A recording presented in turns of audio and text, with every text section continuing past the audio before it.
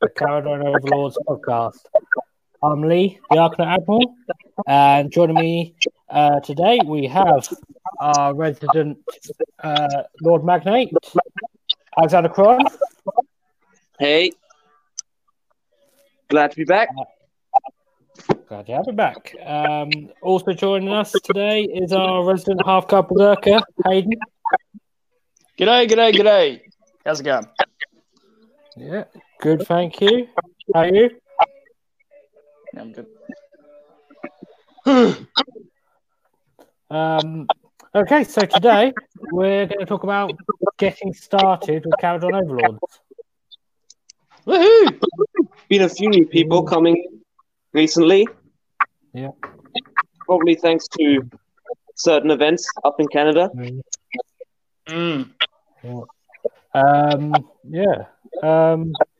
So I think where do you guys want to start? So I think we probably want to start with buying tips, but I guess to kind of understand buying tips, you kind of need to understand the units a little bit. Yeah. Although, can I just say something first before we start going into units? yeah. So so the first point that I want to make to any person trying to get into KO is that, because obviously you have to understand the units, but also you have to understand the army as a whole. And all I can say is KO is awesome in regards to their model selection and their play style. However, they can be very punishing to the player, just because you have to be very careful about what you're doing. So it's great risk to a lot of reward.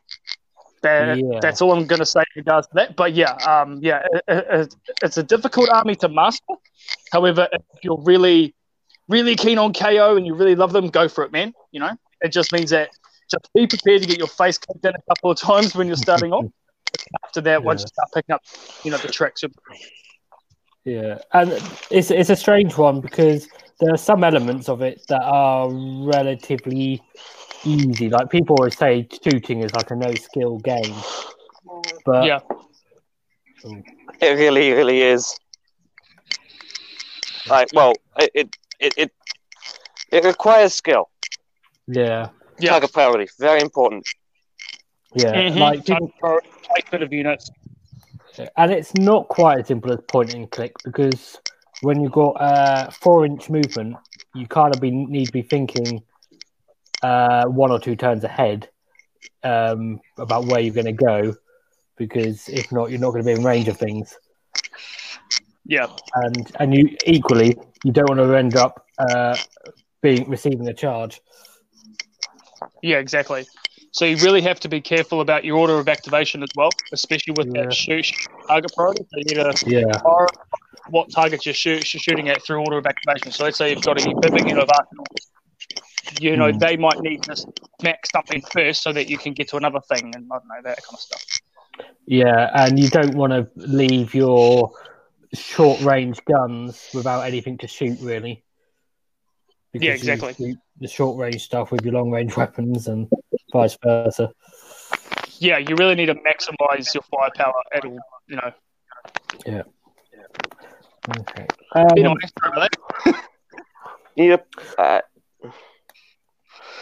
Putting the most amount of firepower on the least, on their weakest point, essentially. Yeah. Yeah, exactly that. Okay. So, in terms of units, which ones do you guys think are like the must buys? Well, you've obviously got your one battle line, which is the Arcanauts. And even for a new player, I would recommend buying 3 of those boxes so you can because that helps with the heavy weapons. You get 1 of each type of weapon in a box. So if you buy 3 boxes, you can give each unit 3 of each weapon, because that's the optimal loadout as the book stands at this moment. Yeah, I know people have been saying that's going to change, and it might definitely with the current trends in rules updates, but at the moment, that's the best way to do it. Yeah. Even though it'll give you a spot of 3 Sky Pikes. Well, because we're at that same, like, even if you're playing like 1,000-point game or something like that, that means that you'll still have the option to really load up one unit full of stuff and then have another ringer. So so you can have a lot of firepower in one unit at a very low point game. Yeah. Yeah, and actually, even if you're because the argument would be the only reason you'd want only 2 boxes of Arkanauts would be if you're playing 1,000 points. But I find if I'm playing 1,000 points, I actually normally upgrade one of those to a 20-man unit anyway. Yeah, exactly. So, yeah, definitely 3 boxes of Arkanauts is a great way to start. What about things to avoid? Endrin Masters. When you're just starting off. Yeah. Gun haulers. Gun haulers. Okay. The only really way to use those is in that battalion, and that requires a lot of models. Yeah. Yeah. I think that because obviously we are talking about it in a competitive sense, which is where KO are going to perform anyway. But in the end, if you guys are more interested in just playing, fun games over that, take those dudes, take gun haulers. You might not win a lot, but at least they're going to look cool in the game. But competitively, yeah. Okay. I guess if you start out at 1,000 points, you might not need a chemist. At 1,000 points? I'm pretty sure that a chemist is going to, as the book stands now, a chemist is going to be a must-take for any point level, I would say. Yeah. At least 1 or 2. I've always had a chemist in my 1,000 point list, but maybe if you played Monar, you might not need one. Yeah, true, actually. We're getting lots of echoes. I don't know why that is. Probably because of me. Have you got headphones in, Hayden? Yes, they are. It's just I'm outside having a vape at the moment. I've got headphones in. Oh, hang on. What? Which is a new thing for me. But yay. Is it? It's normally if someone doesn't have headphones, we get echoes, but if we're all wearing headphones... It's possibly just the internet, mate. Yeah, possibly. The strange ether void that is the internet. Okay, well, moving on from technical difficulties. So, Endrin Masters and Gun Haulers were saying if you want to have a strong performing army that you want to avoid, I would add possibly Admirals and Navigators. Yeah, fair. Well, I don't know. Navigators, maybe. Admirals, definitely not. Yeah. The Admiral's only real use at the moment is for Battle Shock. Yeah. But even then, I don't really see any other use from him. Navigator can be useful for his Unbind, which is cool. Especially if you pair that with Barak Nar, where you can get multiple Unbinds and stuff like that. And also the movement buff is really good as well. But apart from that, debuff. just for his points. Correction. And he's a nice, tough little cheap HQ. Good at low points. Yeah. But from a starting point, I wouldn't recommend those as go out and buy that hero as your first hero. Yeah. They're not so bad as in if you got them that you're never going to use them. But a chemist is probably what you want as your first hero. Yeah. But the problem with the things that we've been saying, to get the Gun Hauler and the Endrin Master, both of those can be found in the Start Collecting box. Yeah.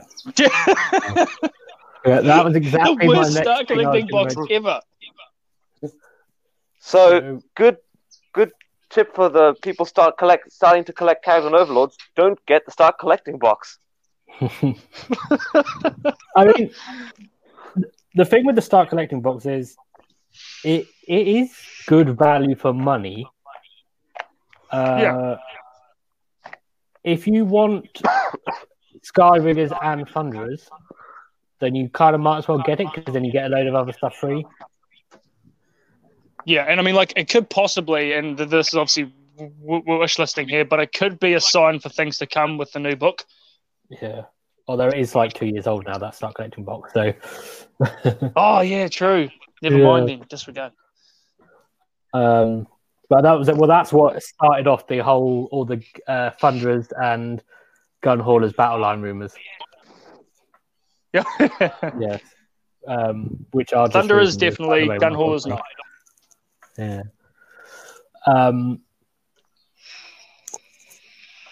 But yeah, so it's good value for money, but it's unfortunately because you don't get your battle line units.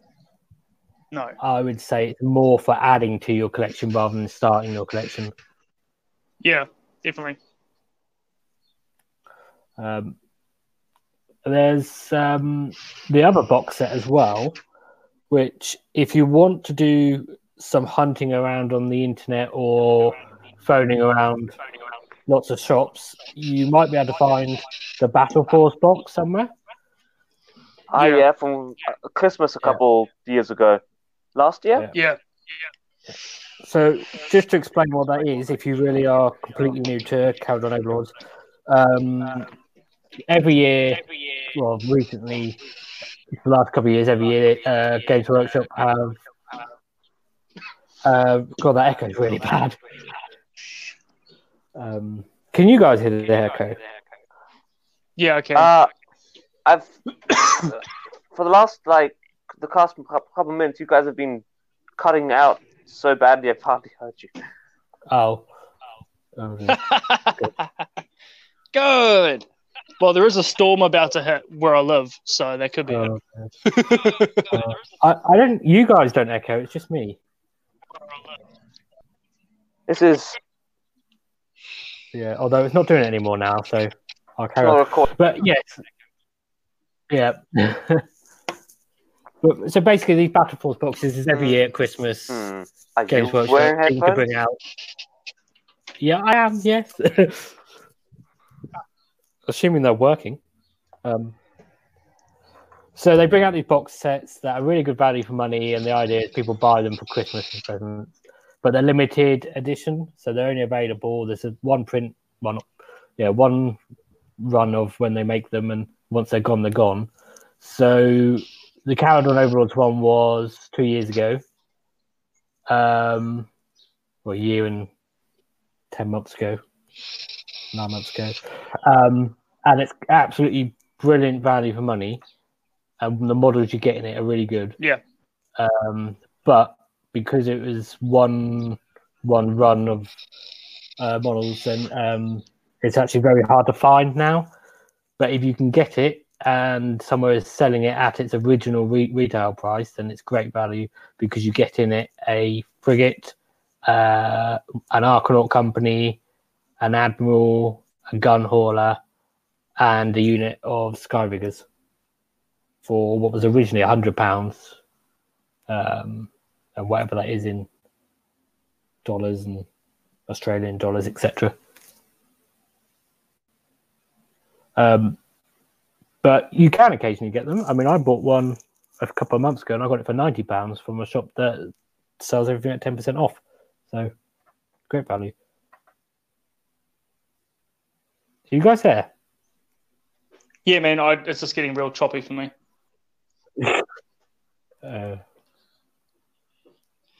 Murphy's Law. Anything that can go wrong will go wrong. Yeah. That's all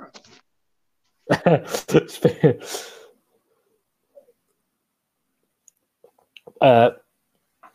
What do you think about ships, Hayden? I know, Alex, if you're there. Ships. So for ships, I would say, with my, great experience, that probably the Ironclad is probably the must take, just because of its transport capability. It's reasonable amount of firepower, and it's just a cool, just a cool model. The frigate is good, and especially seeing our mate up in Canada doing so well with them. I think it's just something that you should really try and take. The gun hauler, that can piss off, man. I mean, that thing's just a waste of plastic, in my opinion, for the meantime, at least. But yeah. Would you recommend that someone buys one though at the beginning of their sort of like venture into Caradhral Overlords, or would you suggest they if wait? I was to recommend anything in regards to ships for a brand new beginner, because obviously Ironclads are a very expensive kit, I'd just go for the frigate at first, because it's a good piece to learn how ships work. And especially if you want to play Zilford, it's a good opportunity for you to just trial out all the stuff you need to do. Apart from that, if you do have the cash for it, and if you do want to go full on into it, buy an Ironclad. Am I back? You're back. Yes, yeah. you're back. G'day. Hooray! We were just talking about ships, Alex. Yeah. But which ones are good and not? Yeah, and whether you would recommend people actually buy one right when they first start. I guess out of all the ships, I'd recommend to buy is the frigate. Gives you it's affordable in small point games. Gives you some transport capacity, which is what you want from ships. The frigate is kind of the one that's viable at 1,000 points, isn't it? So yeah, it is. Yeah. And if you are gonna unless you're one of these people that you can start playing an army and paint up 2,000 points very quickly, you're going to be playing some 1,000-point games early on, aren't you? So it's a great way of starting. If you're really on a budget and you don't want to spend lots of money, I would actually almost recommend just don't buy a ship until you've really got your head around the army and played some games. And then, because you kind of often end up deciding between a frigate or an Ironclad, and you can make a more informed choice what you would prefer once you've played the game a bit. The ships are very expensive. Well, relatively compared to the rest of the army. Yeah. Actually, it comes down to how much money you kind of want to put into things. Something we could talk about is basically, if you're on a budget, where to get cheaper models. Such as look on Facebook groups for deals. Yeah. Yep. Facebook, eBay. If you're in New Zealand, go on Trade Me. That's always a good place to get some kits. Or if you want to get things brand new and you can't find anything else, especially for New Zealand and Australia, we go around the bush and we just order straight from the UK. It's a lot cheaper for us. We set up a PO box. That kind of thing. Lets you pay UK prices, which are so much nicer than local ones.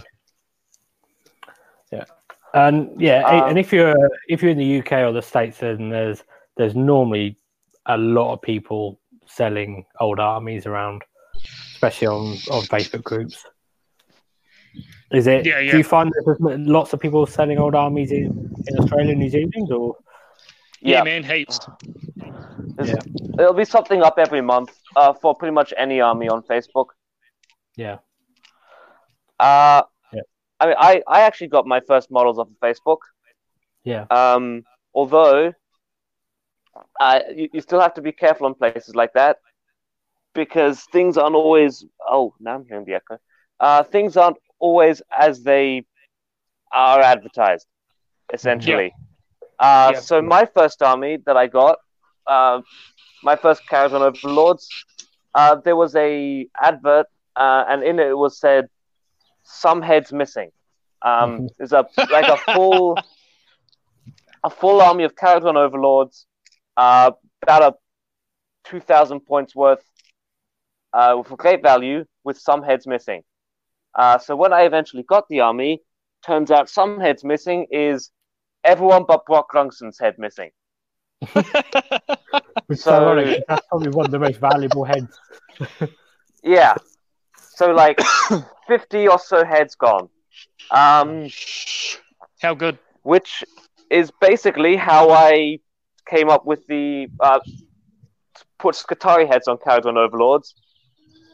I mean, it looks good in retrospect, but back then it was just, I need to find some heads for these guys because I can't just run around with a bunch of headless dwarves. Yeah. Because I mean, when I first got into KO, I got into them the moment they came out. So I even did the dirty and I just pre-ordered my stuff from Games Workshop direct in New Zealand. But obviously back then I didn't have a family, so it was okay. So that wasn't a good idea. Well, it was because I still love the kits, and for me it was worth it. But definitely be careful with that, because I mean, if you are going on Facebook groups, as Alex said, it's not always as it seems. And always ask for photos. The moment you see something and it doesn't have a photo, that needs to ring alarm bells. So you need to start questioning them, going, "Hey, can I see some photos of the stuff?" But the thing is that, to be honest with you, most of my interactions on the Facebook trading has actually been really good. I mean, they've always been really upfront. They've always been really honest with me in regards to condition. And so I mean, sometimes leaving a guy's throwing in extra stuff if it's too late. So, yeah. Yeah. I've never been outright scammed by Facebook, which is nice. Yeah. No, yeah. But you hear horror stories. Yeah, like my mate recently bought some ogres. Wait, no, I lie. So this dude from the United States was pretty much gifting my mate a whole army of ogres, and he's been waiting 3 months for them, and they still haven't arrived. Okay. Huh. Yeah. So that's kind of that's kind of crap, but that's what it is. Okay, and another place you can sort of pick up models on the cheap is eBay.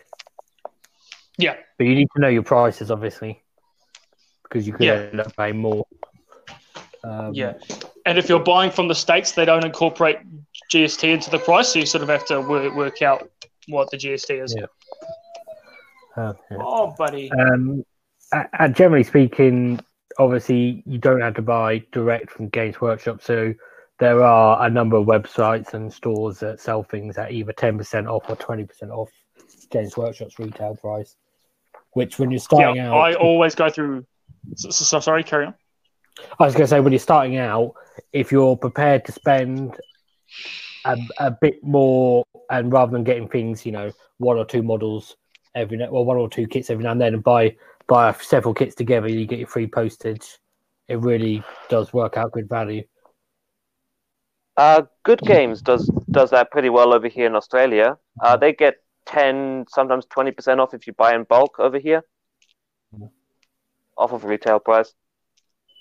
Yeah, I usually get all my stuff from the UK from Element Games, personally. Yeah. I mean, if you're in the UK, you're sport for choice, really, because there's several places. The only thing is, obviously, if you only want to buy one hero, and then they're charging £5 postage, it's not really worth it. But you just have to generally either bulk together with someone else or buy several kits so you get your free postage, or if it's a more expensive model, it's worth paying the postage anyway to get that percentage off. Yeah. Always try to make a bulk order with your friends. We've done that with Forge World a lot as well. Just saves on postage. Yeah. There's lots of alternates if you're on a budget. Yeah. There's a lot of options. Okay. What would you recommend people look out for if they are buying either on Facebook or eBay, and they're not buying new on sprue or new in-box models? What would you recommend they look out for?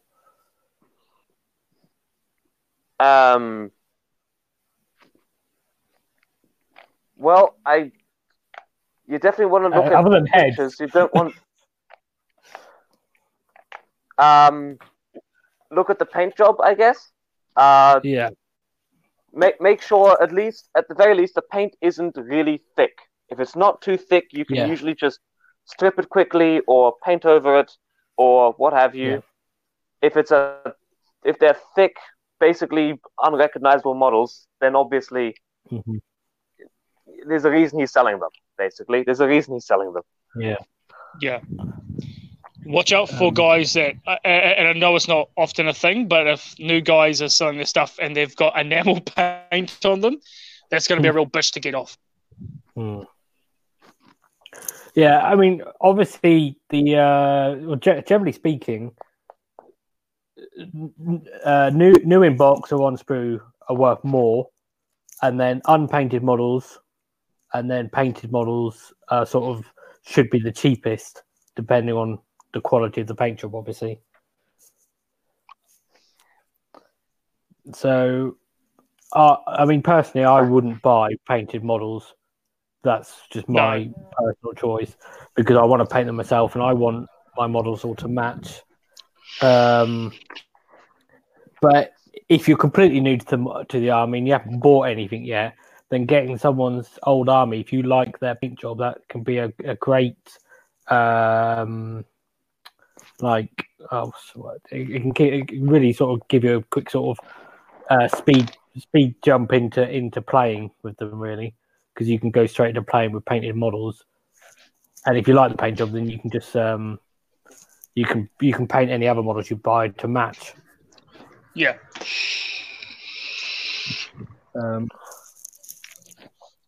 What about weapon loadouts and things when and that sort of thing when you're buying pre-built armies? Yeah, I'll always look at that. So, for example, if you are lucky enough to find a dude that has splurged out and bought all the skyhooks he needs, take it because skyhooks are really hard to come by, especially because there's only one per kit. If you're buying engine riggers, especially because I know a lot of inexperienced players will put skyhooks on them and stuff like that and dual cannons. Which you can still technically double for Sky Wardens, so it's not that much of a bad thing. But yeah, definitely. So if you can find dudes that have a lot of skyhooks, definitely go for that. For your floaty boys, just make sure that that you're getting the right stuff. Yeah. And when you talk about skyhooks, what you're talking about there, if you're really new, is on the Archnaut Company. That's where you want to look out for to see what the Archnaut Company are built with. Yeah, very much so. That's one thing I always look out for is what the Archnaut Company are built with. Sky Riggers would be the next because obviously they can be two different types of units. Whether like you said, whether they've got swords, whether they're engine riggers or Sky Wardens. First of all, as you said, you can if they got the guns, the big guns, the drill cannons, the grapnels and the skyhooks, and they can be either engine riggers or Sky Wardens, so no one's really going to pick you up on it. I guess, when looking to buy Sky Wardens, you probably don't want them with the grapnel launchers. No, definitely not. Definitely not. Those dudes should not be grappling anywhere. No, but they've got enough maneuverability as it is. If they've got a grapnel launcher there, you can easily just snip off the sky mines and then say it's an engine rigger. That would be fine. And to be honest, they will snap off eventually anyway. They will. They won't be on there long, so don't worry about that. And that's actually a lot of the time Sky Wardens, if you buy them second, there's a good chance they might not even have the sky mines on them. Yeah, I mean, I never put them on mine personally, just because I was a bit lazy. Yeah. Well, I put them on all of mine, but then some of them are starting to come off now, and I've now been sort of magnetized to put them back on because it's basically just means you don't have to worry about them. They come off again, but at least then you haven't got to try and glue things or anything with them. You just put the mag. Just and put that's it actually there. a good thing that we can. Sorry, that's actually a good point that we can segue into in regards to modeling and assembly and stuff like that. A lot of the KO stuff, especially the stuff that flies, is either on really fiddly, tiny, clear sticks, or just the bits can be really fiddly, so a lot of stuff can fall off and break off. So you have to be aware of that.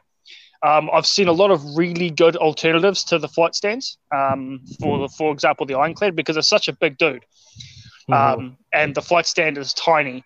I mean, like when I had my stuff, I mean, those things were the first things to break off every single time. Yeah. So there's lots of different ways you could do it. If you go onto Green Stuff World, there's actually clearer acrylic rods that are actually quite big that you can, I don't know if you have a Dremel or something like that, you can Dremel out the flight stand, but put some green stuff in there and stick it in. Or you could even, like I've seen dudes, shout out to Sloan down in New Zealand, but he used like actual terrain, like some of the New Age of Sigmar terrain. He actually stuck it onto there, and it looks really good. Yeah, I've seen that. Yeah. So I've never used the flight stand that comes with the model for a ship. So, because I just saw the horror stories about it, is it actually as bad as people make out, or is it just kind of like it snaps off and then you glue it back on and it's fine again? I'd say not. Yeah, it's as bad as it sounds. Once it snaps off, it doesn't glue back on. No, not normally. You need to extensively pin it. Yeah. It snaps just below the socket. Oh, so the actual stand itself snaps, not the glue join. It's always the stand itself, which is weaker than the glue join, apparently. And then it's never going to have the strength to hold the ship up after it does that without lots of pinning. So my Ironclad has 2 pins in it. One in the stand and one attaching the Ironclad to the base. Yeah. Okay. So frigates are go on. Somewhat frigates kind of work. So I've put a pin at the top of that stand that just kind of slots into a little hole in the frigates in the actual model itself, and they've held up pretty well without breaking a million times. Yeah.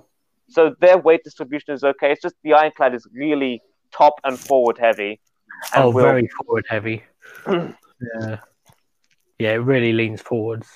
The weight distribution on the frigate seems to be fairly balanced. What I did for mine was I used clear acrylic rods, and I literally just drilled out the space on the ship where they go, so they could go further in. And I have it so I built up the base, so the acrylic rod goes into the base, so it has like a nice large area that it goes into, so that's secure, and then it goes into the ship further than it would normally go. But neither of those points are glued. It's all based on just friction. It just holds in place. So when I transport my ship, I take it off the flight stand, and I don't even have the flight stand stuck into the base or into the ship for transport, and that seems to hold quite well. I've seen other people have used brass rods. It's the same thing, really. Yeah, but much sturdier than the little plastic ones. Yeah. The interesting thing is with the acrylic rods is you do tend to get a bit of wobble. Now, people look at that and I see their face sort of worry, but it doesn't worry me because I figure whenever it's wobbling, all the force is going into movement as opposed to snapping. Because things snap when they're brittle as opposed to, when there's flex. Yeah. No. They got to be flexible. Yeah. Um, Just a quick shout out to Archeld in the chat for just saying hello to everyone. So, hi, Hey. thanks for watching. Hey, buddy. Hope the technical difficulties aren't too bad. Yeah. I thought the echo seemed to have stopped now, so Yeah. I think we're good.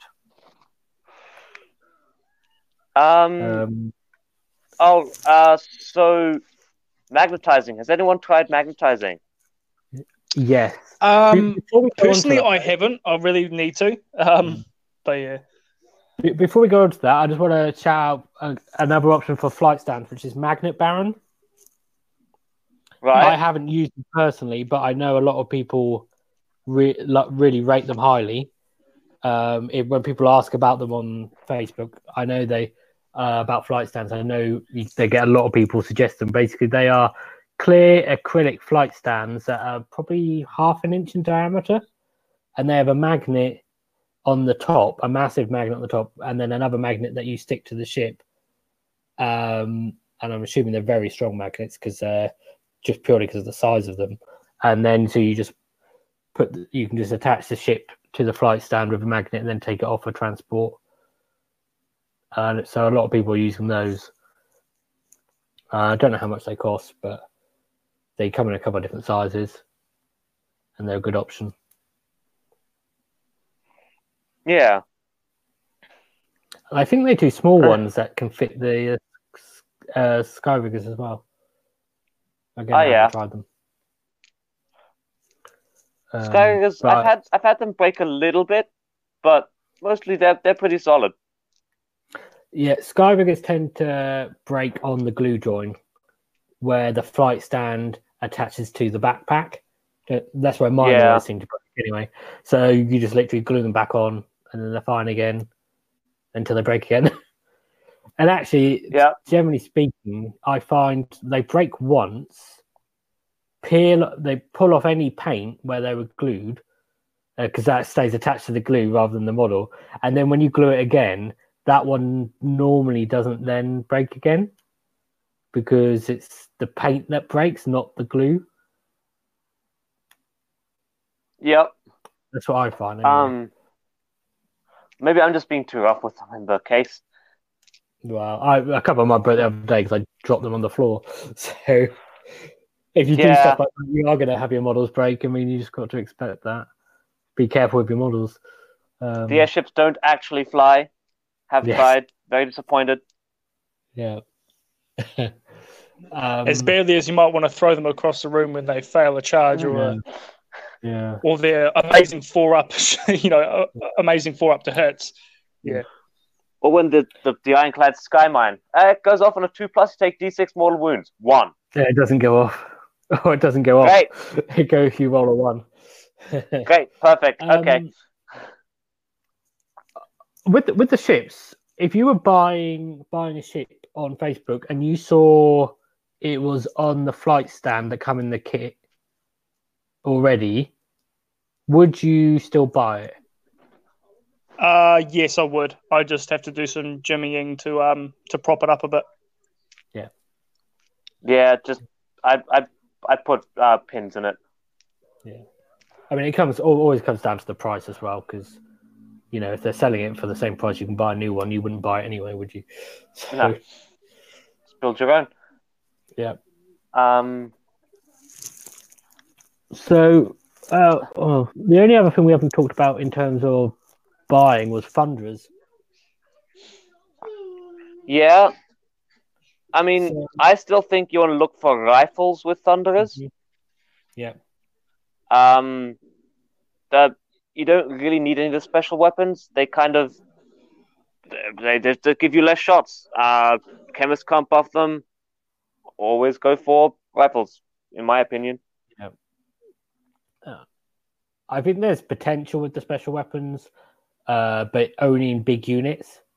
And really, it's going to be a very niche army list it works in. So you really probably do want to look out for Thunderers that have all rifles if you're going to buy them. Yeah. They're not... They might look a little boring, but it's for the best. Yeah. And the only other thing regarding buying that I would look out for is whether people have the spare parts from when they built them, and whether they're selling those as well, because there's normally quite a lot. Always ask if they have a bits box that you can get some extra bit. You can get the bits out of. Yeah. Because I think a lot of people won't even mention that when they list it, but I bet if you asked, they'd say they have got them and they throw them in for the same price. Usually, yeah. And that could be really handy going down the line if you want to build other units and stuff with certain loadouts. Yeah, down the track. Yeah. Okay. So moving on to building, just generally building tips. We talked about the flight stands a little bit, and then Hayden started to ask about magnetizing. Have you tried it at all? Personally, no. Although I know with the smaller magnets, a lot of people magnetize the Sky Wardens mostly and the airships. The Sky Wardens and Endriggers to give you different loadouts of the main big gun to a Skyhook, a drill gun, or a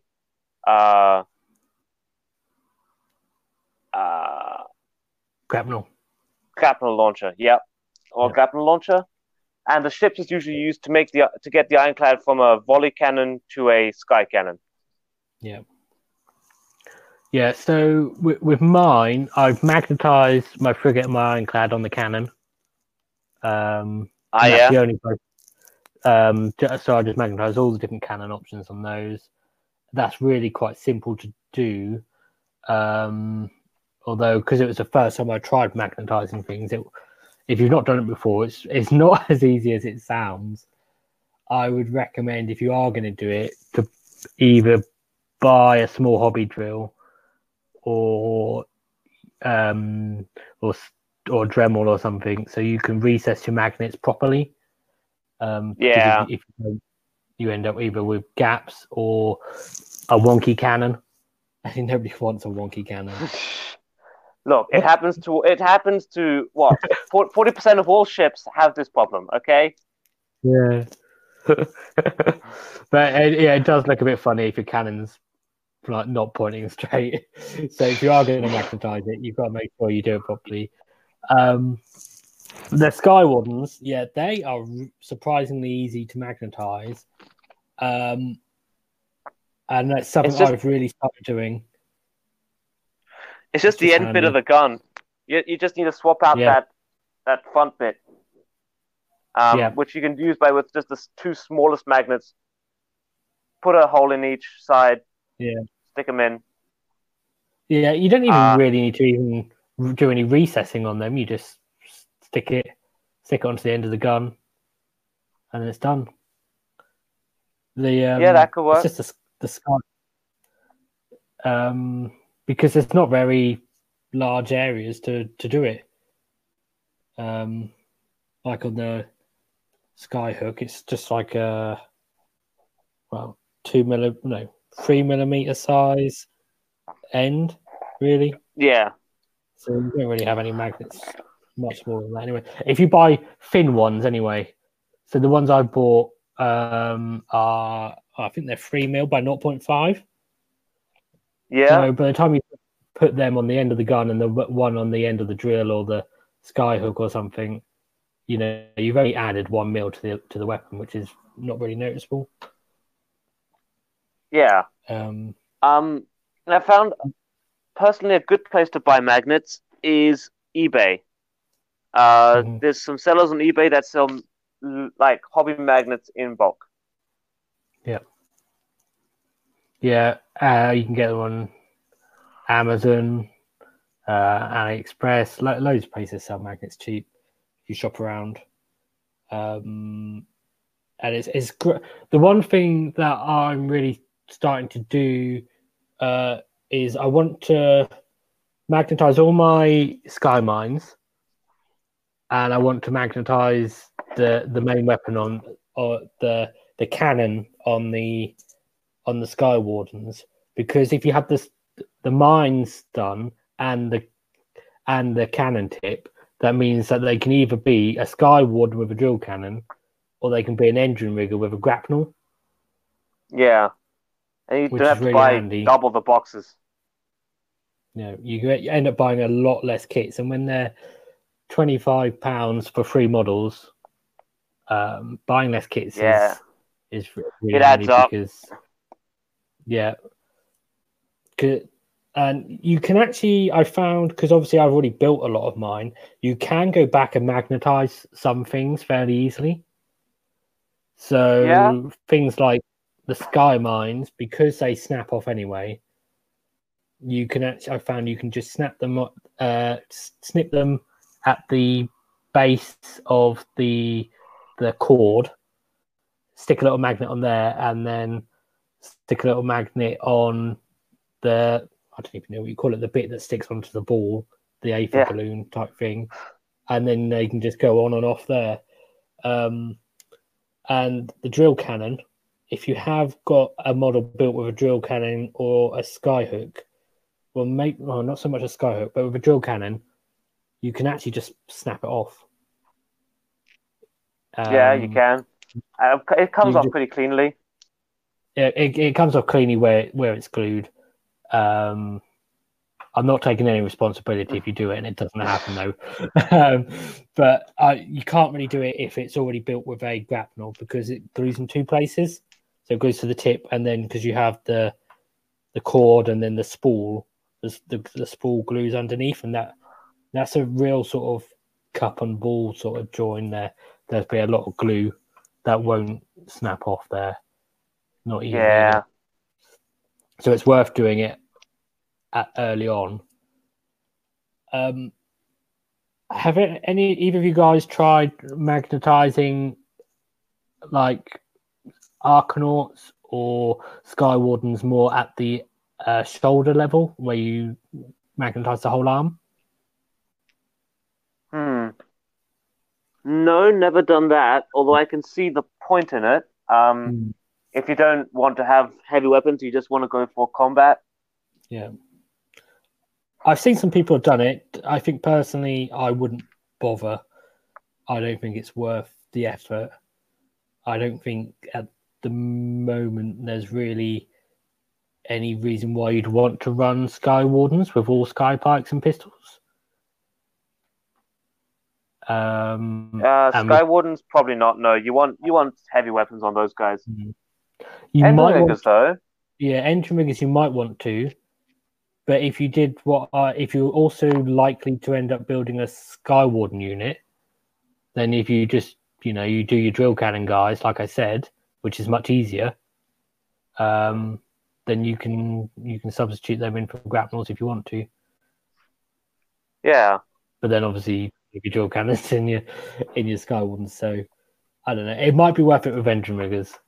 I think with engine riggers, Sky Wardens just keep those heavy weapons. Yeah. Engine riggers, it will be easy with the swords and the pistols, but the grapnel gun, I can imagine that it should be doable. I guess if it's only you're only going to be doing 1 or 2, so it wouldn't be that bad. You wouldn't want to do a whole unit, but if you just did 1 or 2, then it wouldn't be so bad. Yeah, if you're really in the magnetizing mood, why not? Yeah. What do you think about magnetizing Arkanauts? I don't think there's any need. You always want to have special weapons on those guys, always. Mm-hmm. I can't see any kind of situation where you just have an Arkanaut with company with swords and pistols. So yeah, just when you buy the box, stick all 3 heavy weapons on. And then when you get multiple boxes, switch out as needed. Yeah.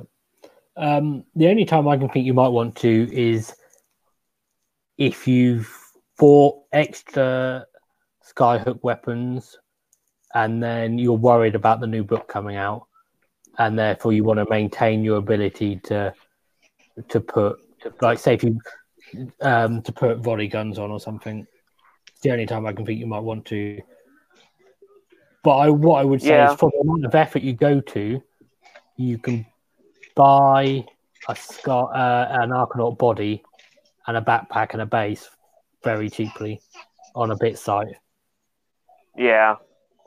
So if it does happen, you just do that, and then you can, then you've got the volley gun bit you need anyway at home. So you just quickly build one Arcanaut and paint it up, and it's not going to take you long. No. Sorry, guys, I got to go. Okay. All right. Thanks for coming on, Hayden. Cheers, all good. I'll try to be here next time, mate. Right. Cool. Yeah, all right. Oh, he's gone. Okay. Well, I think so. Another thing I want to talk about was, well, that'd be useful for newer people, is where to get lots of Skyhooks. How to get lots of Skyhooks. Because one option, the basic option is, of course, buy 12 boxes of Arcanauts, but no one wants to do that. No. Yeah. Well, I did do a whole show on it, so they could just go watch that if they want. Although the video quality is terrible, but there's some. There's some. But if you've got, basically the options I sort of showed were using the Skyrigger Skyhook. Yeah, that's a nice easy one. I talked about using Iron Drake guns with Iron Drake harpoon guns. I think I showed a one-handed one I did where I used the captain's pistol, the one that has 3 barrels, and then I put the Drake gun barrel onto that to make it longer, and then your Skypike tip.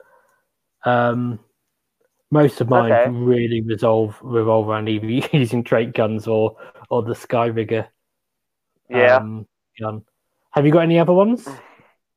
You could take a Skypike and stick the tip of that into a Thunderer's rifle. If you have any of those spare, that'll make one. I think I did mention that, but I haven't actually tried it. But yeah, that would definitely work. If you're into Necromunda and you've got some of those spare models, House Orlok actually has a harpoon gun. Yeah. You only get one per box. So I don't know if you want to use that on your actual House Orlok, but if you're not, might as well. Yeah.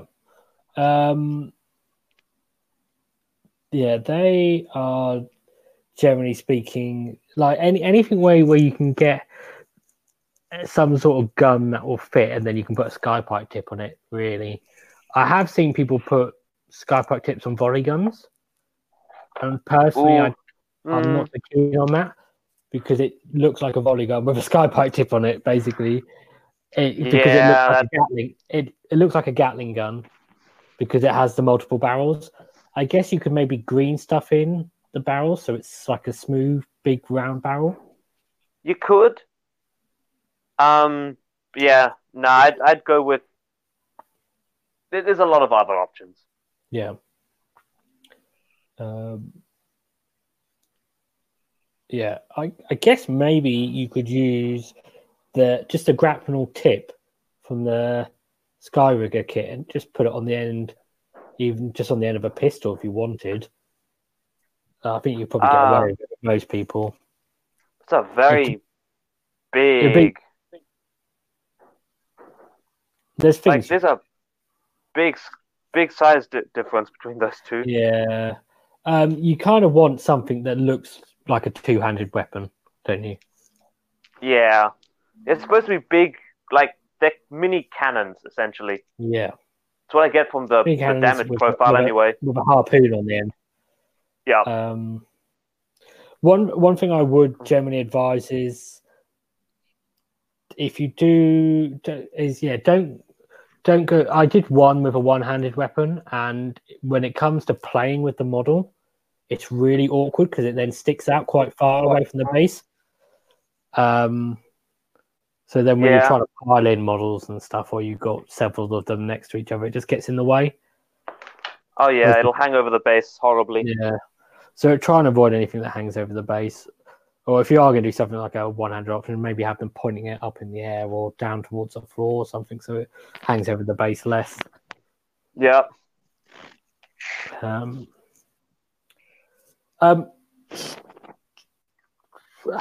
Any other building tips that you have?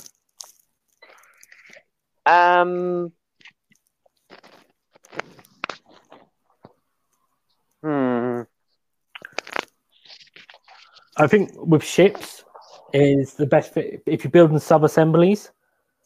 Yes, sub-assemblies. So because there's a lot of parts inside of other parts, for painting purposes, it's better to build sub-assembly is building large portions of it, like build the balloon separate, build the hull separate, but keep them apart until you finish painting. Yeah, and then just glue them together at the end. Yeah, using super glue at that point because plastic glue won't work over paint. No. I did my ships and sub-assemblies mostly because I come in slightly after everyone, the first initial run of people that bought the models and took their advice and realised that was the best thing to do. But I only did the balloons, and when I did my frigate, I only did the balloons and the hull separate and the crew. But what I would say is just even things like the little side wings with the propellers on, I would even do those separately because I actually snapped those off a couple of times. Just because where I had the model leads like sitting down on a cutting mat, and I was, trying to get to areas and things, and then you sort of push the model, and there's sort of areas that get strained. So I'd leave those off, and also the drills, the little drill bombs that the ships drop. Yeah, because they sit inside a recessed area. So they're almost impossible to get to. So I would do them separately. Yeah, even on the Ironclad, actually, I know they're hanging off the side, but because you're probably going to paint them separately from the hull, paint them a different color, it's going to be a lot easier from like missing parts or hitting the hull accidentally to just keep them off. Yeah, and you can get to the hull underneath them better as well. Yeah, definitely. I left them on. And obviously the crew. A lot of gibbets down there. Oh yeah, the crew definitely.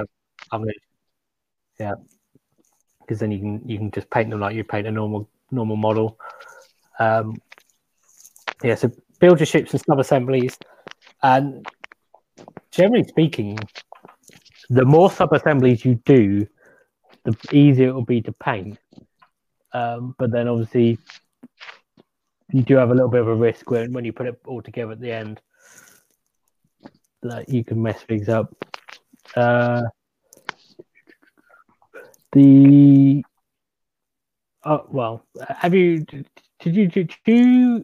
you do sub-assemblies on your Sky Riggers at all? A little bit, yeah. So I don't glue the balloon on their back, basically. So I can get into the backpack and all the the glowy stuff and the little gold highlights down there. Yeah. That's the one that's suggested in the Battle Dome, isn't it? Pretty much, yeah. I haven't actually done that on any of mine.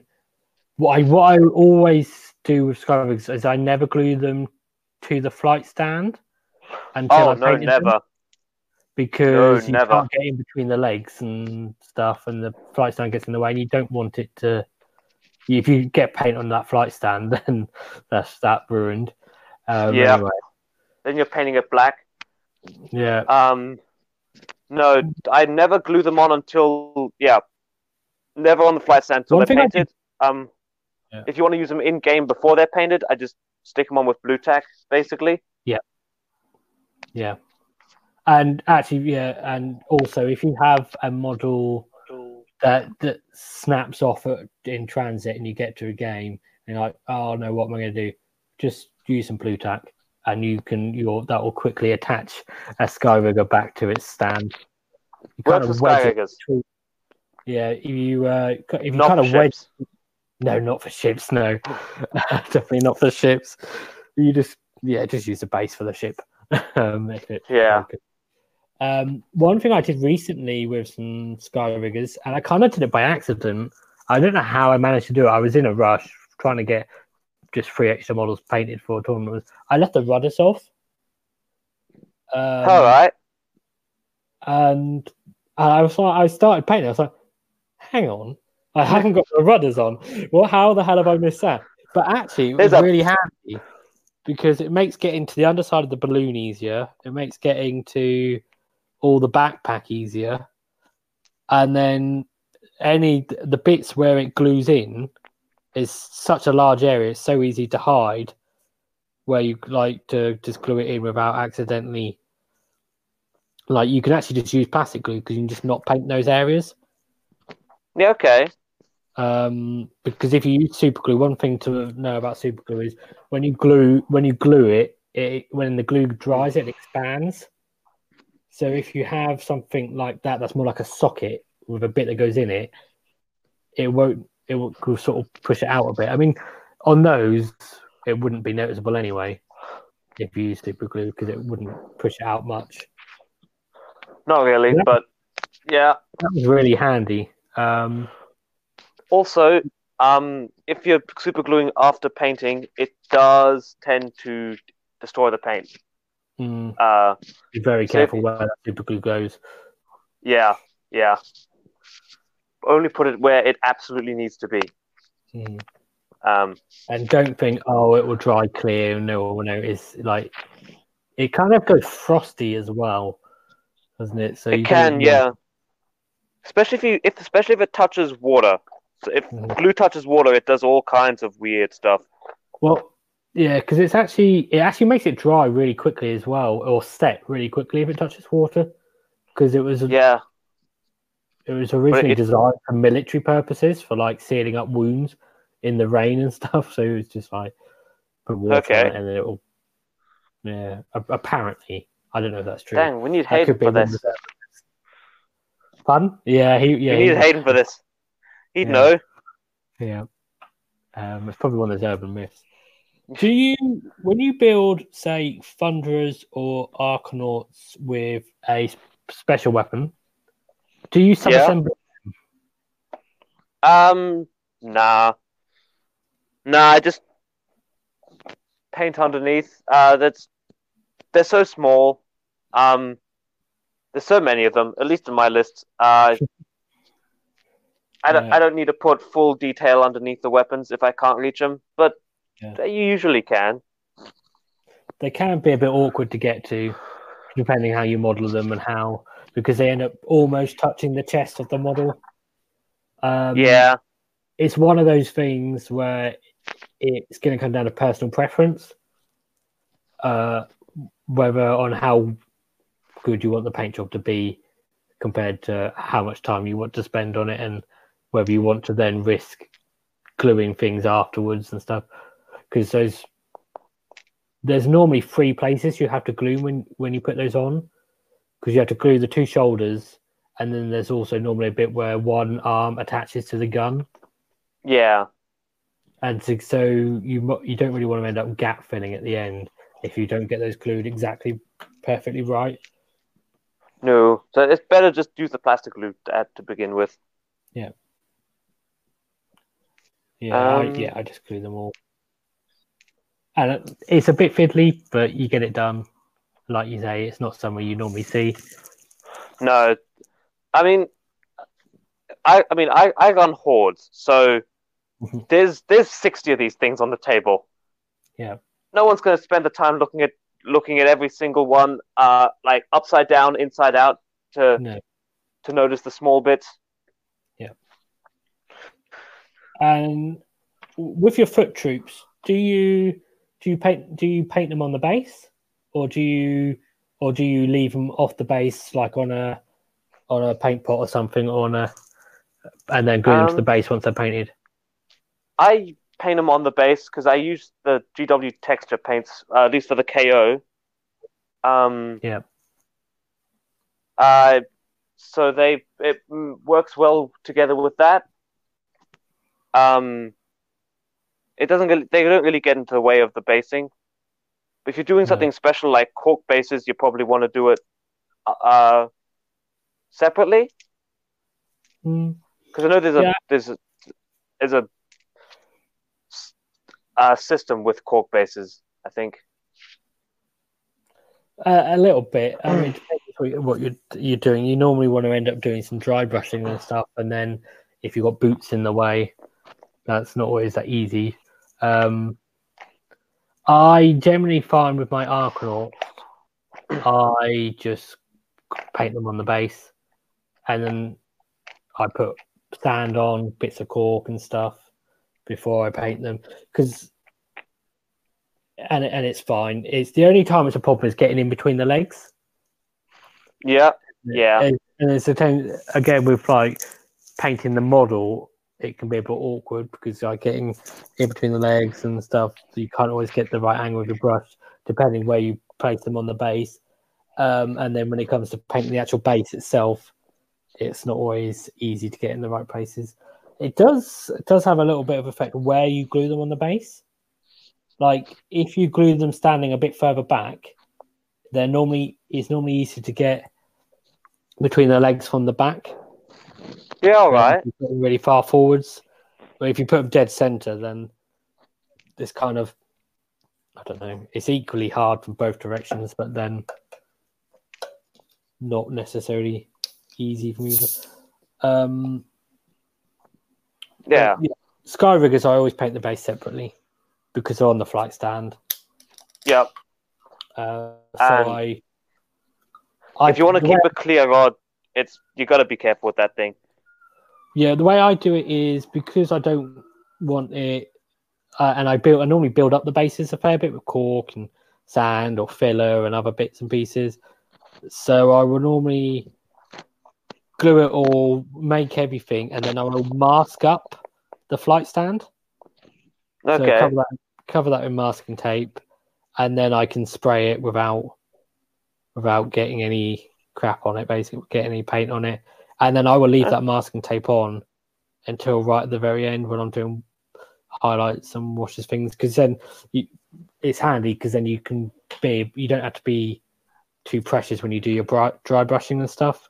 Because I can see the value in that. Yeah, so you just mask it up and then peel off the tape at the end. That's pretty handy. Because I don't want to see the little disc at the bottom of the flight stand. No, I don't want to make a lovely base and then just glue a bit of clear plastic on top of it. Yes, like I cover that thing with the GW texture paints. Yeah, I cover it. It makes a little mound, but you put enough of it. I cover it with sand and then paint it, or whatever I'm putting on the base, really. Yeah, same goes for the ship bases if you're using those. Yeah. Big if. Yeah. Anything else regarding building or painting? No, I think we've covered it. Yeah, without going into full painting tutorials or anything. Yeah. No, I'm not good enough to do a full painting tutorial. Yeah, we'll leave that to the experts. Yeah. Like Duncan. Yeah. Paint Jesus. Yeah, and Finch Ventrella and people like that. There's lots of Yeah, they're fiddly models to paint, but once they're done, they look very good. Yeah. All I can say is I love Nuln Oil. Nuln Oil turns your crappy paint jobs into like the best paint jobs. Yeah.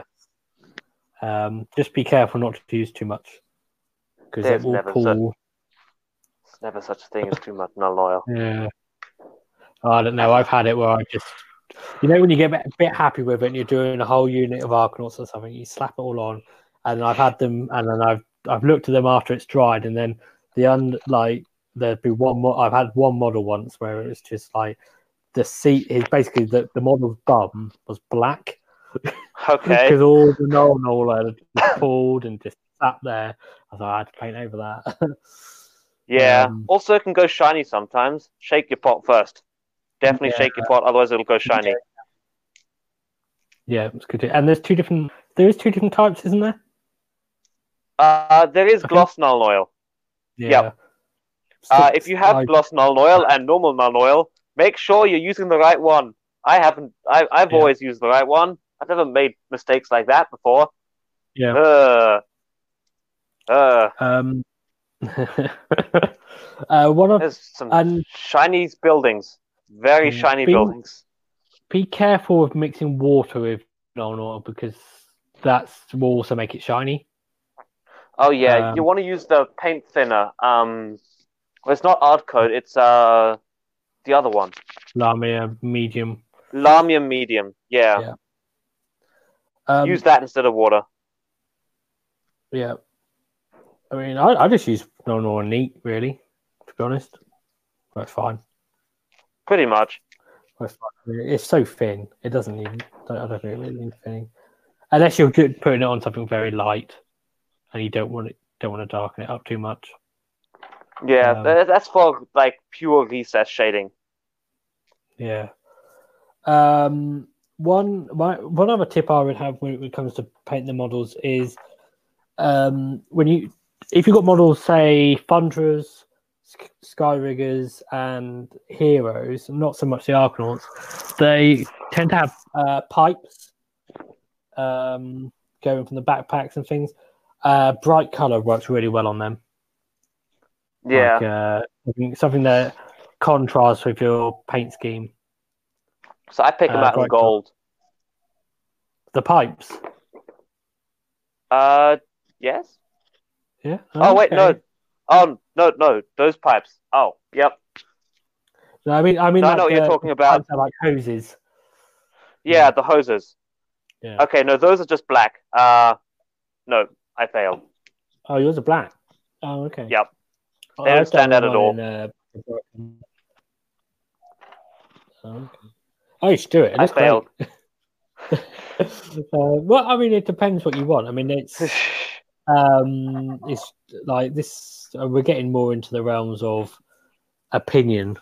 I mean, everything we talked about is opinion, but no, everything we speak is hard fact. If you don't follow our advice, you're doing it wrong. You're a bad character and Overlord player.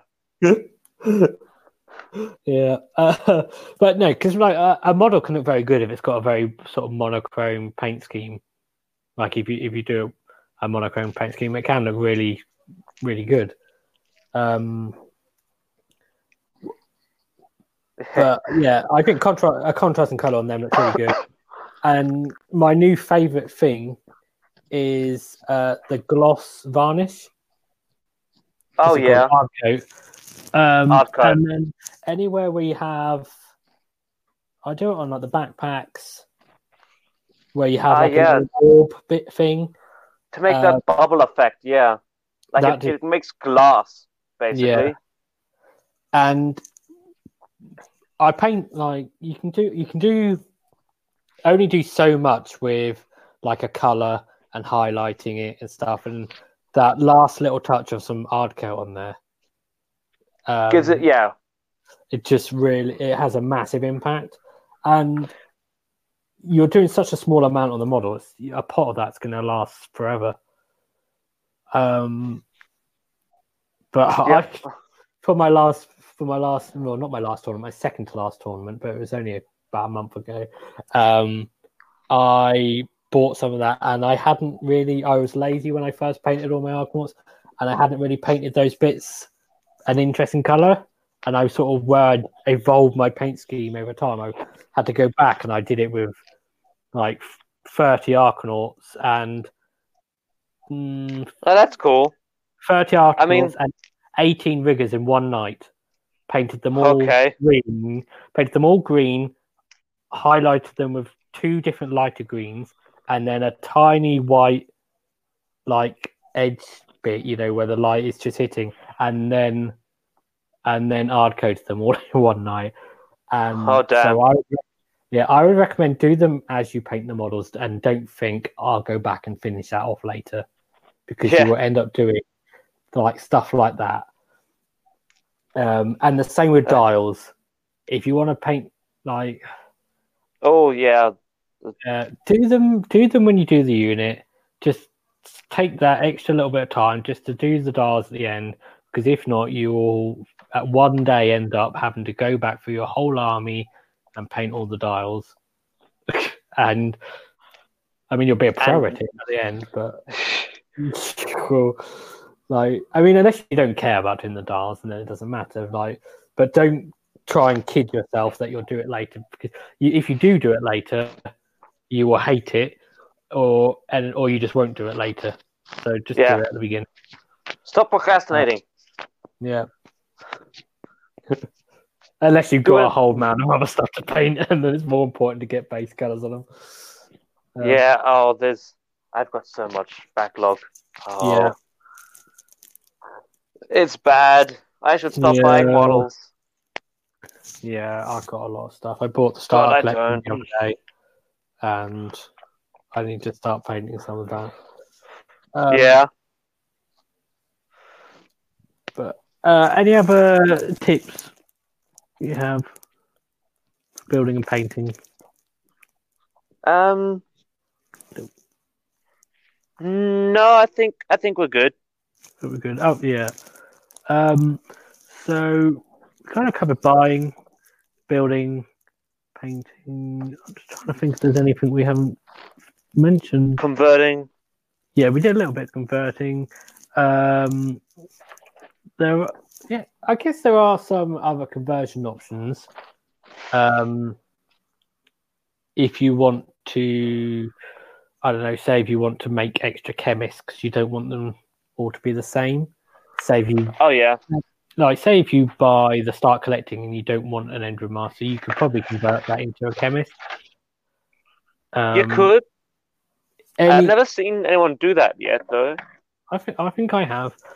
Either that or it was a different hero. So generally speaking, if you want to make your own chemist, the fumigator you get in the Thunderers can be a good weapon to use. Like if you want to make a I've just realised the best thing that we should recommend everyone to do, and that's buy Thunderix Profiteers. Yeah, for alternate model sculpts, basically. Well, just if you're going to buy a chemist, don't buy a chemist, buy Thunderix Profiteers. Because you get, like, the chemist has gone up in price now, at least in the UK it has. So for the same amount of money, you get a chemist and 4 other models. Oh, yeah, sure, then why not? Yeah, so why would you not? Like, yeah. And then you get an extra 2 Arcanauts and you get a good starting point into a new game if you're interested in that one. Yeah, and you get a Thunderer. And that's the other thing is if you buy those, then that does give you some more options because you've got an extra Thunderer.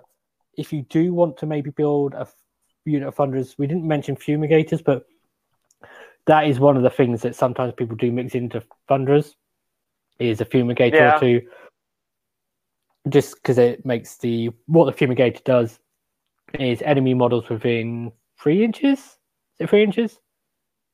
3 inches. Yeah, 3 inches. Basically, have a -1 to attack in the combat phase, so it just makes them a little bit more survivable. But if you're not sure about whether you want to use Fumigator or not, and you're building 10 Thunderers. Well, if you buy Thunderix Profiteers, you've got an extra Thunderer. You'll have 11 Thunderers. So just build it with a Fumigator, and then you haven't got to make that decision. You haven't got to spend the time magnetizing, because you can build the Fumigator, but then you've still got 10 Thunderers with rifles, or 15 if you want to build a unit of 15 or whatever. Yeah. And the same with Arcanauts. If you want to convert up an extra Skyhook, then, well, if you bought Thunderix Profiteers, you're not losing out on that Arcanaut with a volley gun, because you get one in Thunderix Profiteers. So you end up with, instead of 30 Arcanauts, you've got 32. Yeah, no, that's a really good idea, because they are, even in Australia, they are pretty much the same price. It's $50 for the Shadespire Warband, and I think it's $50 for the Chemist. Yeah. Have a look. So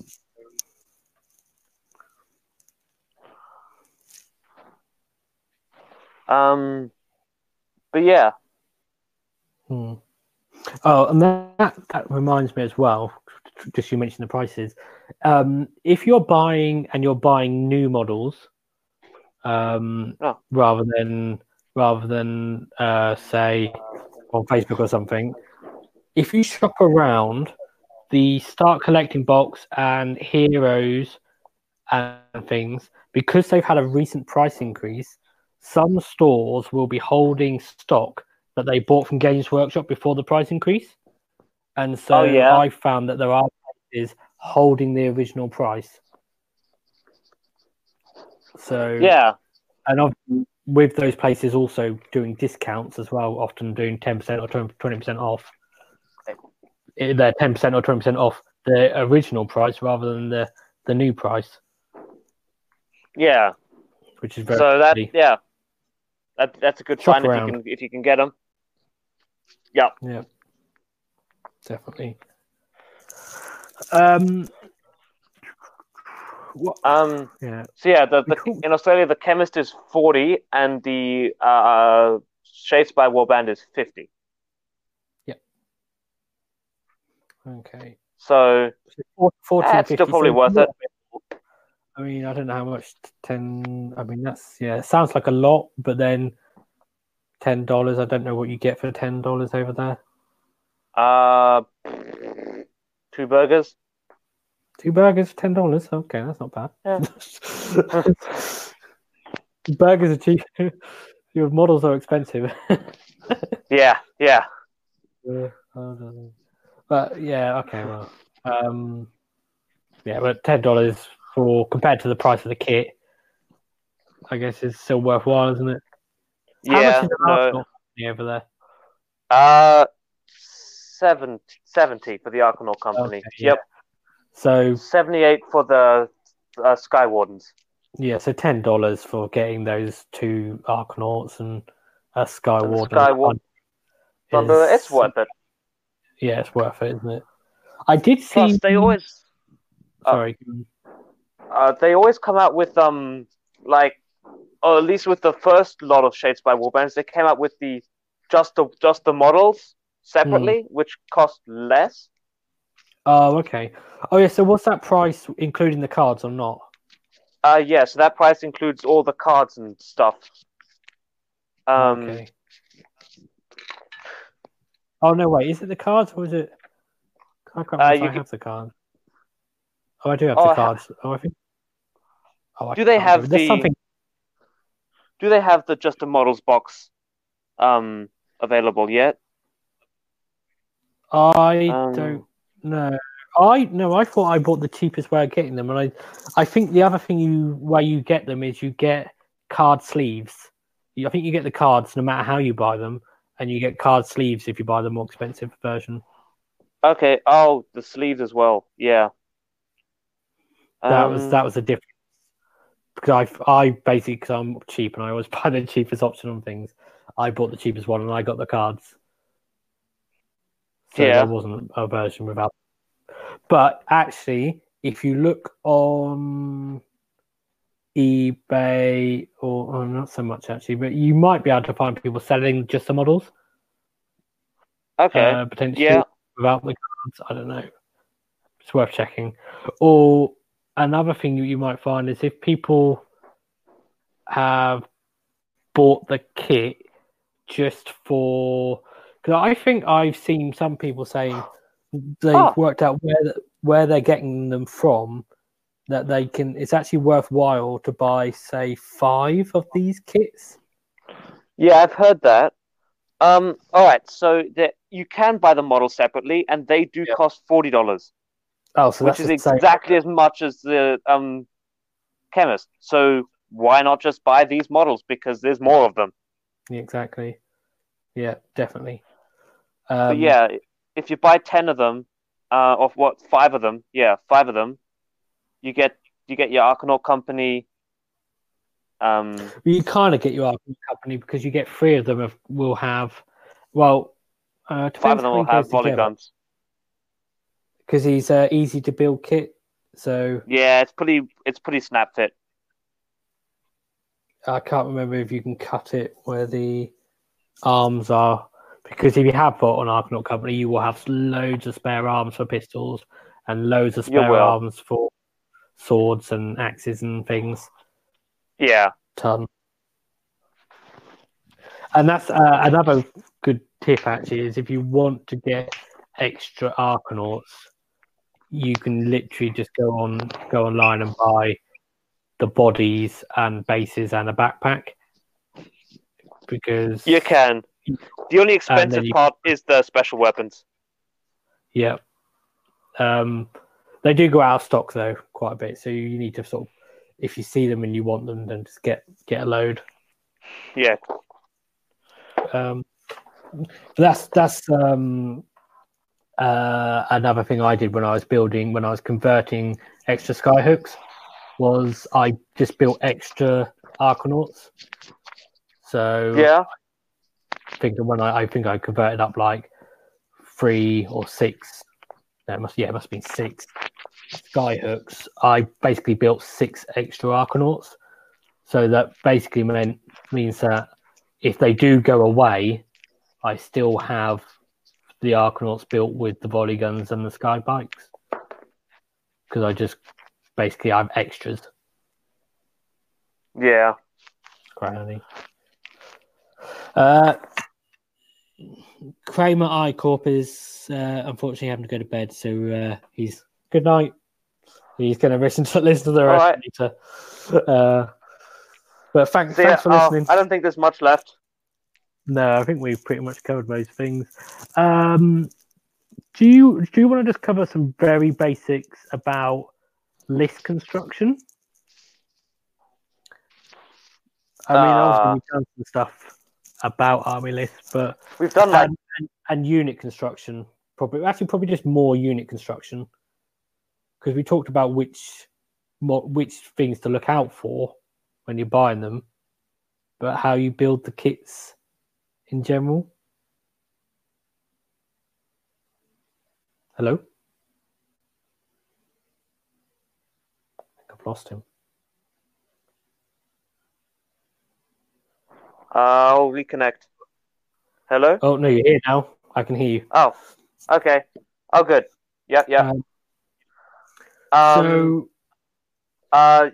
We mentioned the Arcanauts already.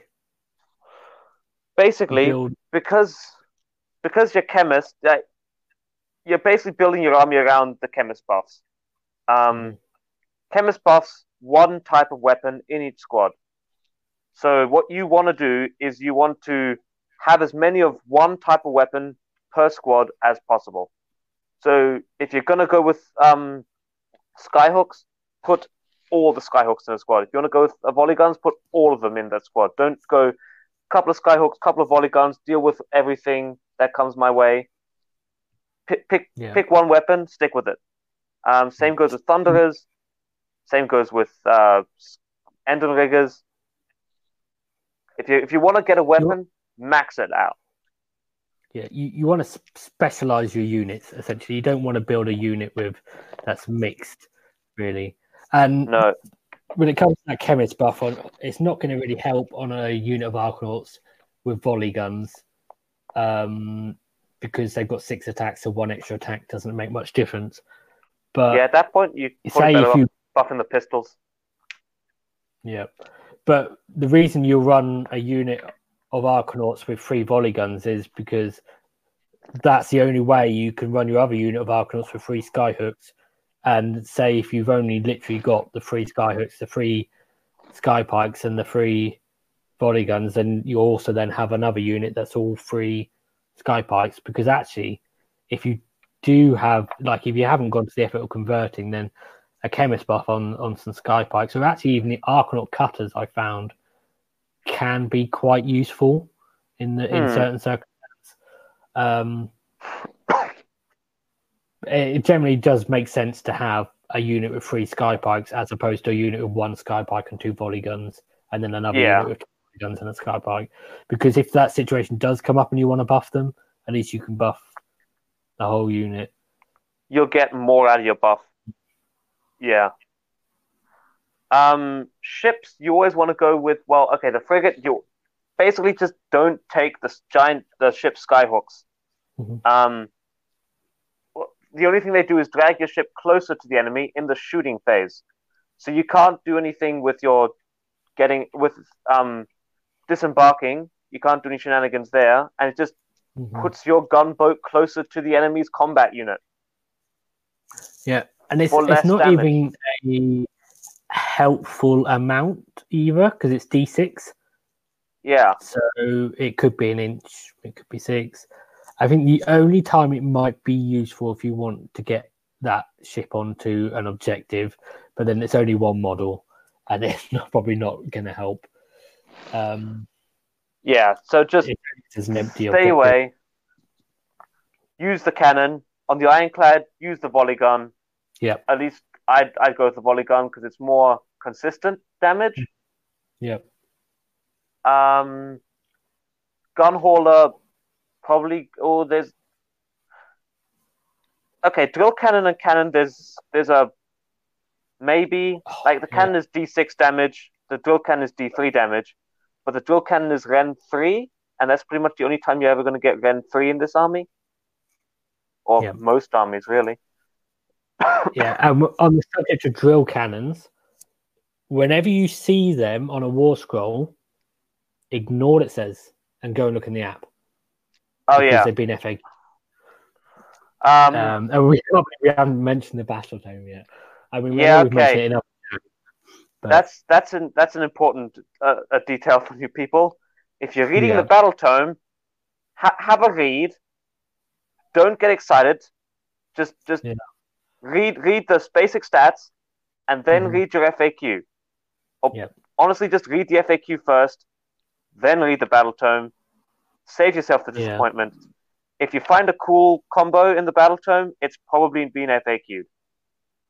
Yeah, and the weird thing is, there's some. I was checking the FAQs the other day to double check something, and I suddenly noticed something. I thought, oh, I forgot that was FAQ'd because there's just so much that's been FAQ'd, and some of them barely even make any significant change. Some of them are just for clarification. Some of them have big consequences. I can't even remember what thing it was, but it was something. The thing is you kind of remember them after a while anyway, or basically how they work. If you play the army for a while, they kind of the FAQ and the book kind of become one big document, and you just kind of remember the whole thing. But starting off, it can be confusing. You may accidentally cheat, but that's okay. First couple of games, if you're not getting your rule, because you have to cross-reference 3 different rule books, it's all right to get some rules wrong at the beginning. Yeah, when just learn from it, get better. Games and stuff with friends, it doesn't matter. Once if you're going to go to tournaments, you really kind of need to know. And even if they're get it right.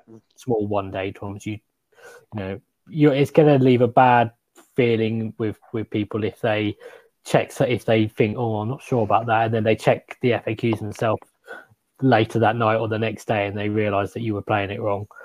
You don't want to be that guy, And even if it's by accident, you still don't want to do it. But generally speaking, there are some changes, not just with abilities, but just with stats, which is very rare that they change stats. But it's KO, so they've changed lots of things. So I think we're the only battle tome to get a full War Scroll redesign. Yeah.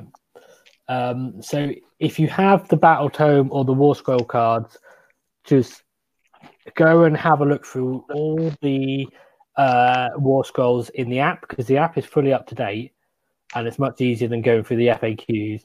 And just particularly look at things like drill cannons with their ranges and their damage profiles, and things like the chemist ability. I mean, are there any other stats that changed other than drill cannons?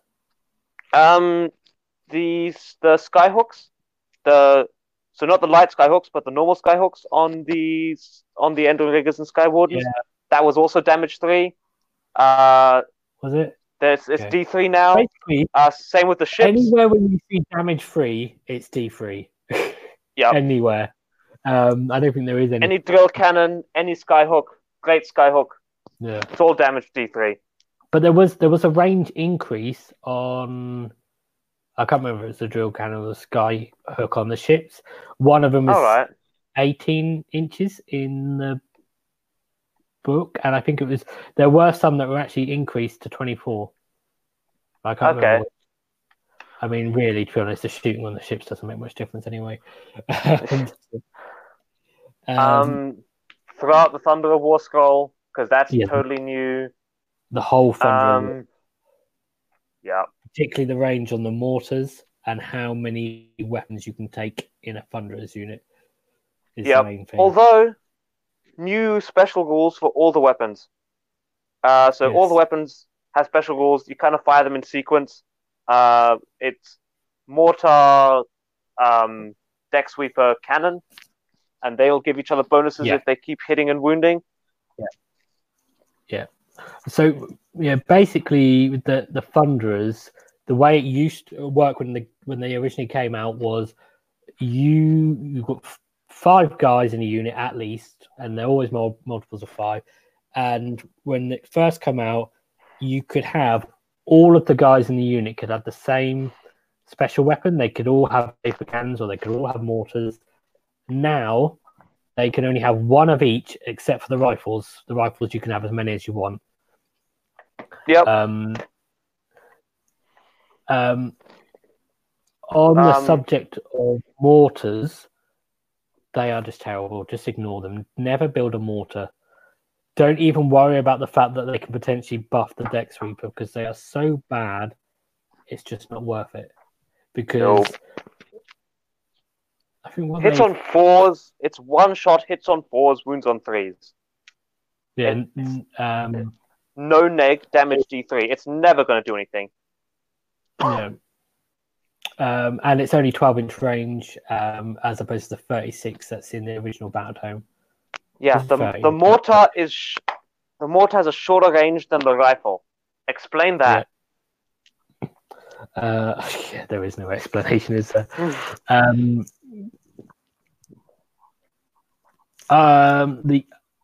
So go for all the War Scrolls. The most important FAQs to abilities are the Chemist, because the way that's originally worded, you can have 3 chemists and all 3 of them can buff the same unit. You can't do that. And, basically, a weapon can only ever be buffed once by one chemist. Yep. The other most significant change is the change to Barrack Zilfin. So the way it used to work was you could move the ship in the hero phase and then disembark your troops from the ships.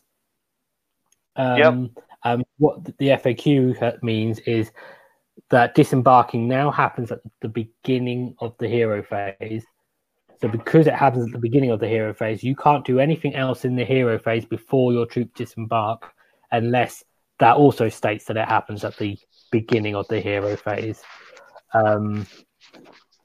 So Yeah, that's very important because it used to be that you could move the ship, then disembark some stuff, and then all your stuff would be in range. Your riggers would have a nice, easy move and charge, and now you can't.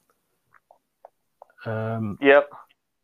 Any other really significant FAQ? Oh, the loop. Barak Nah, yeah. So it specifically says, like, it's in the Tactica section of the Battle Tome of, hey, if you do this combo, which is take a loop and the Aethersight loop and Barak Nah, you can get 3 dispels on 3d6 for 1 turn. So basically, you can shut down a magic phase. And then they went ahead and said, nah, that just gives you, it'll give you 3 dispels in 1 turn with 2d6. Yeah. Yay. I think they're the most important. Oh, and grapnel hooks. Grapnel hooks been changed a bit. There's a bit of debate on those, on how they actually still work, because the way the grapnel hook works is at the end of the shooting phase, you roll a dice on a 4+, you can use the grapnel hook, and you target a terrain piece or a model with 10 or more wounds, and then you then move the unit directly towards that terrain piece. Now, the way it was originally worded in the Battle Tome was you didn't have to move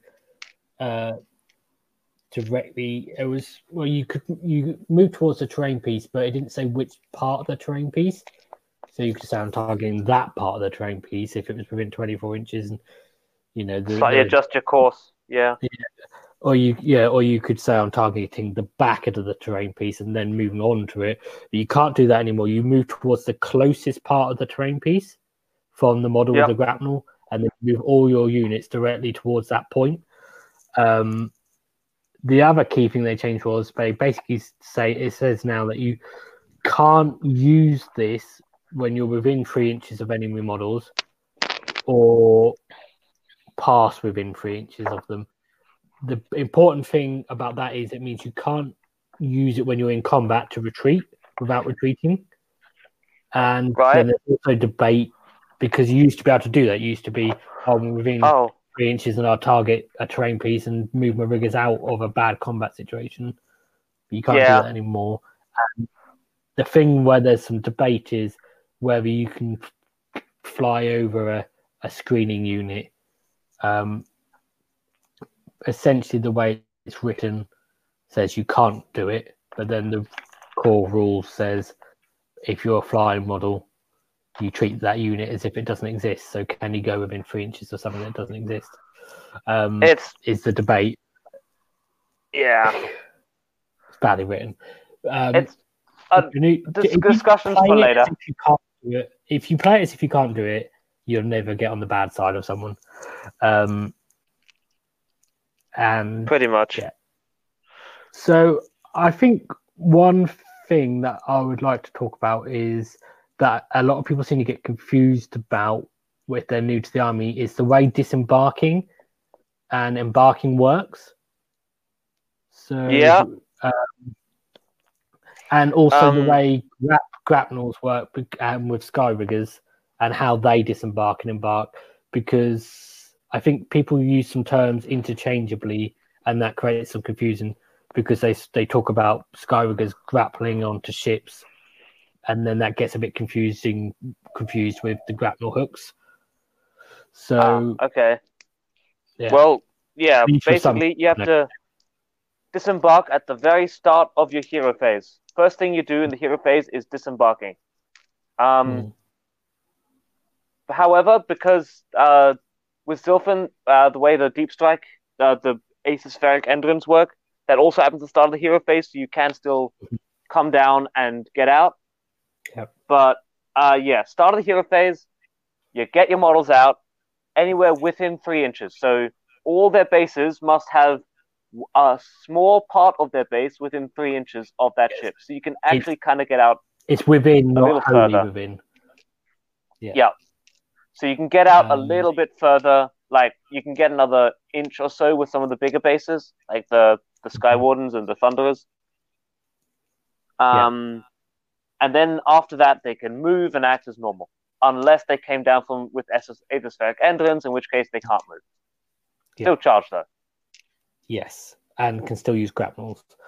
And then the difference, and basically the way it works is each ship has a capacity, and you can have as many models in the ship up to that capacity, and then beyond their capacity, they have they can be overburdened by 5, and however many models you're overburdened by, you lose 1 inch of movement, which sounds bad, but it doesn't really make any difference because you lose 1 inch of movement based on how many models are in the ship when you move the ship.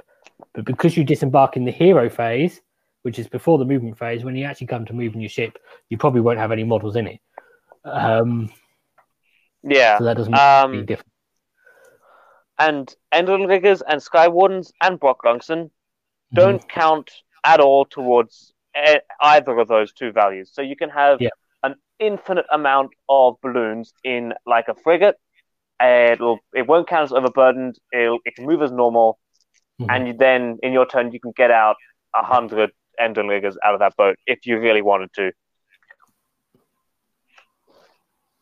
Yeah. So because that is not linked in any way to grapnel launchers. It's a completely separate thing. It's just a thing on the Skyriggers War Scroll and on Brock Gronson's War Scroll that they just don't take up space in the ships. Yeah. I think embarking also happens at the start of the hero phase, doesn't it? No, it's in their movement phase. Okay. So, essentially, you don't need to worry about how embarking works because you will likely never do it. Once you're basically, the other thing the ships have on their war scroll is they have a rule called setup, and it's just an ability that basically says when you set up the ship, when you deploy the ship on the table in the deployment before the game starts, you can declare that Skyfarer units, and that's important. That's the Skyfarer keyword is basically a keyword that all the Kharadron Overlords troops have. So basically, they use that keyword rather than Kharadron Overlords. So you can't put a ship inside a ship. Now that'd be a whole new level of clown car right there. That would be interesting. And that basically means that you deploy your ship and then you say all these models are in it up until the capacity and the overburden limit, or if there's Endrinriggers or Skyriggers or Brock Gronson, obviously they don't count towards that limit. So, and that is 1 deployment drop. Yeah. Which is very, very good. Yeah. And that's very useful. So that's how that works. And then in your turn, in your hero phase, at the beginning, you'll disembark them, as I explained a little while ago. There is one other important thing to note about the ships and the embarking and disembarking is what happens when your ship is charged and you've got a load of troops inside it still. So there's 2 possible situations there. One is the ship survives, in which case you can still disembark, but when you do, any models that disembark have to be more than 3 inches from enemy models. So depending on what's charged them and stuff, you might be able to disembark, but it is a possibility that it's actually impossible to disembark your models because the ship is surrounded enough that there's nowhere to put units within 3 inches, outside of 3 inches. Yeah, which can lead to your entire unit dying. Yes. I should have double checked this before, but I would say if you can't disembark a unit or all the models in the unit, then you can't disembark that unit full stop. If you've got a unit of 10 Arkanauts, you can just disembark the Skyhook Arkanauts. You just they either disembark or they don't. there's nothing to say that you can partially disembark a unit. You can't disembark Yep. half a unit and then say the other half's dead. No, I don't know. They either No. disembark or they stay embarked. And the other situation is the ship dies, which might sound really bad, but it's not as bad as you think. Because basically then, if the ship dies, you immediately try and disembark your models before. And the way you do this is you leave the model on the table, the ship, and then you try and work out whether you can disembark your models. Like if it's the ship's surrounded, you still can't. If the ship's not surrounded, say if it's been charged by a dragon that's killed it, and there's plenty of space around it, then you can start disembarking your models. But you need to roll a dice for every model that disembarks. And on a roll of 1, they die, which is 1 in 6. It's better than everything in the ship dying. Infinitely better, because they could have made it on a 4+ or something. So 1 out of 6 isn't too bad. And the important thing is you don't get to choose which models die. You roll per model, so you kind of need to declare when you're doing it what model you're rolling for. You can't just say I've got 30 models in the ship and roll 30 dice and then choose 30 Arkanauts to die. You need to say I'm rolling for my chemist now. Roll a dice. Yeah, and he will. If you roll that 1, that chemist doesn't just take a wound. He's just dead, gone forever, slain. Yeah. And say if you have got a unit of Arkanauts, you kind of need to roll for your captain and your guys with special weapons separately, because what you roll per model, you don't roll dice for the unit equal to the number of models in it. You roll per model, which means you could end up losing your skyhooks, unfortunately, or your or say like your engine rigger leader, which has an extra sword attack. Which is a shame. But really, if you get to that situation, you've probably done something wrong, and you need to learn from it and try not to let it happen again. Unfortunately, basically, don't get charged. Yes, unless the ship's empty, in which case send it forward and don't worry. Because try to get the Ironclad charged by a flying unit. That's always fun. And the frigate. If there's a unit of 30 Grimghast, you don't mind. Put that frigate right up front. Just ask to be charged by those guys, because it's funny. Yeah. And generally speaking, you mostly use your ships for deployment, just to decrease your drops and keep your models alive.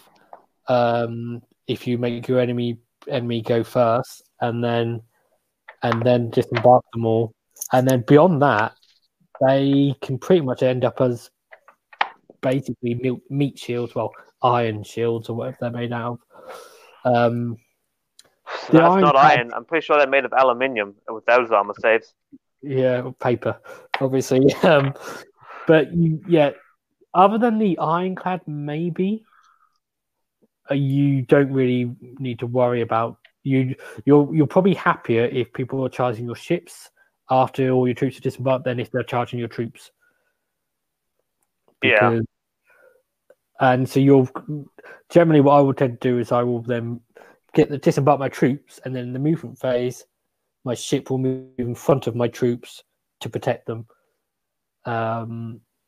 Maybe not with an Ironclad, potentially, depending on what troops you've got there and stuff, and where your other troops are going, because like a unit of 10 Arkanauts, it doesn't matter if that dies either. But if you've got a unit of 12 Skyhooks, you want them protected. But then saying that if you've just got like a unit of riggers and then they grapnel off somewhere, you might not have anything there to protect anyway. So the Ironclad, you don't necessarily want to use it too much as a meat shield, but if it's a choice between that or a big unit of Sky Wardens or engine riggers getting charged, then you choose the Sky Wardens to survive. Yep. Yeah, definitely. And I think really I have to basic thing we haven't covered. Oh, okay. head off. Sorry. No, it's fine. It's late anyway. We're going to talk for ages. I just wanted to quickly say, and it's a very quick thing, is when you build Sky Wardens and Endrin Riggers, the way they work is the Endrin Riggers are the melee unit, and the Sky Wardens are your shooting unit, and you generally Pretty build much. Endrin Riggers with swords and Sky Wardens with guns, because there's Although, no point. the guy who won in Canada, he was using them as both as shooting units, wasn't he? The Endrin Riggers. The Endrin Riggers were all swords and pistols. They were still all swords. The thing to note about the Endrin Riggers is those pistols are surprisingly good. Oh yeah. The 3 shots, and then they're basically thunderer weapons. 3-shot thunderer weapons. So, but you don't. There's no point building an Endrin Rigger. Maybe there might be some corner case situations, but most of the time you wouldn't build an Endrin Rigger with a drill cannon or a volley gun because you pay more points for Endrin Riggers than you do for Sky Wardens. So if you want that gun, you might as well have a Sky Warden with the gun because it's cheaper. Yeah. All right, I've got to head off. Yep. Thanks for joining me. And thank you, everyone that's been listening. Yeah. I think we covered everything now anyway. So pretty much. If there will be more episodes. Yeah. If you want to hear more about list building, we have covered. Well, we did pretty much a series on it, didn't we? There is a playlist. It was from before the latest General's Handbook, most of those. But a lot of the information in it is still gold. It's just the point changes, make some things more viable now. Which we've also covered. Yes, in another episode. And another place where you can get really good extra detail on stuff is the faction focus you did with Gary Percival and Ben Spinetti on AOS Coach. Yeah. So if you're looking for more detail on list building stuff, go check out some of our other videos and AOS Coach because he's got a great video on that. But, it was fun. All right. And thanks for joining me, Alex. I shall see you soon. See you next time. Yeah.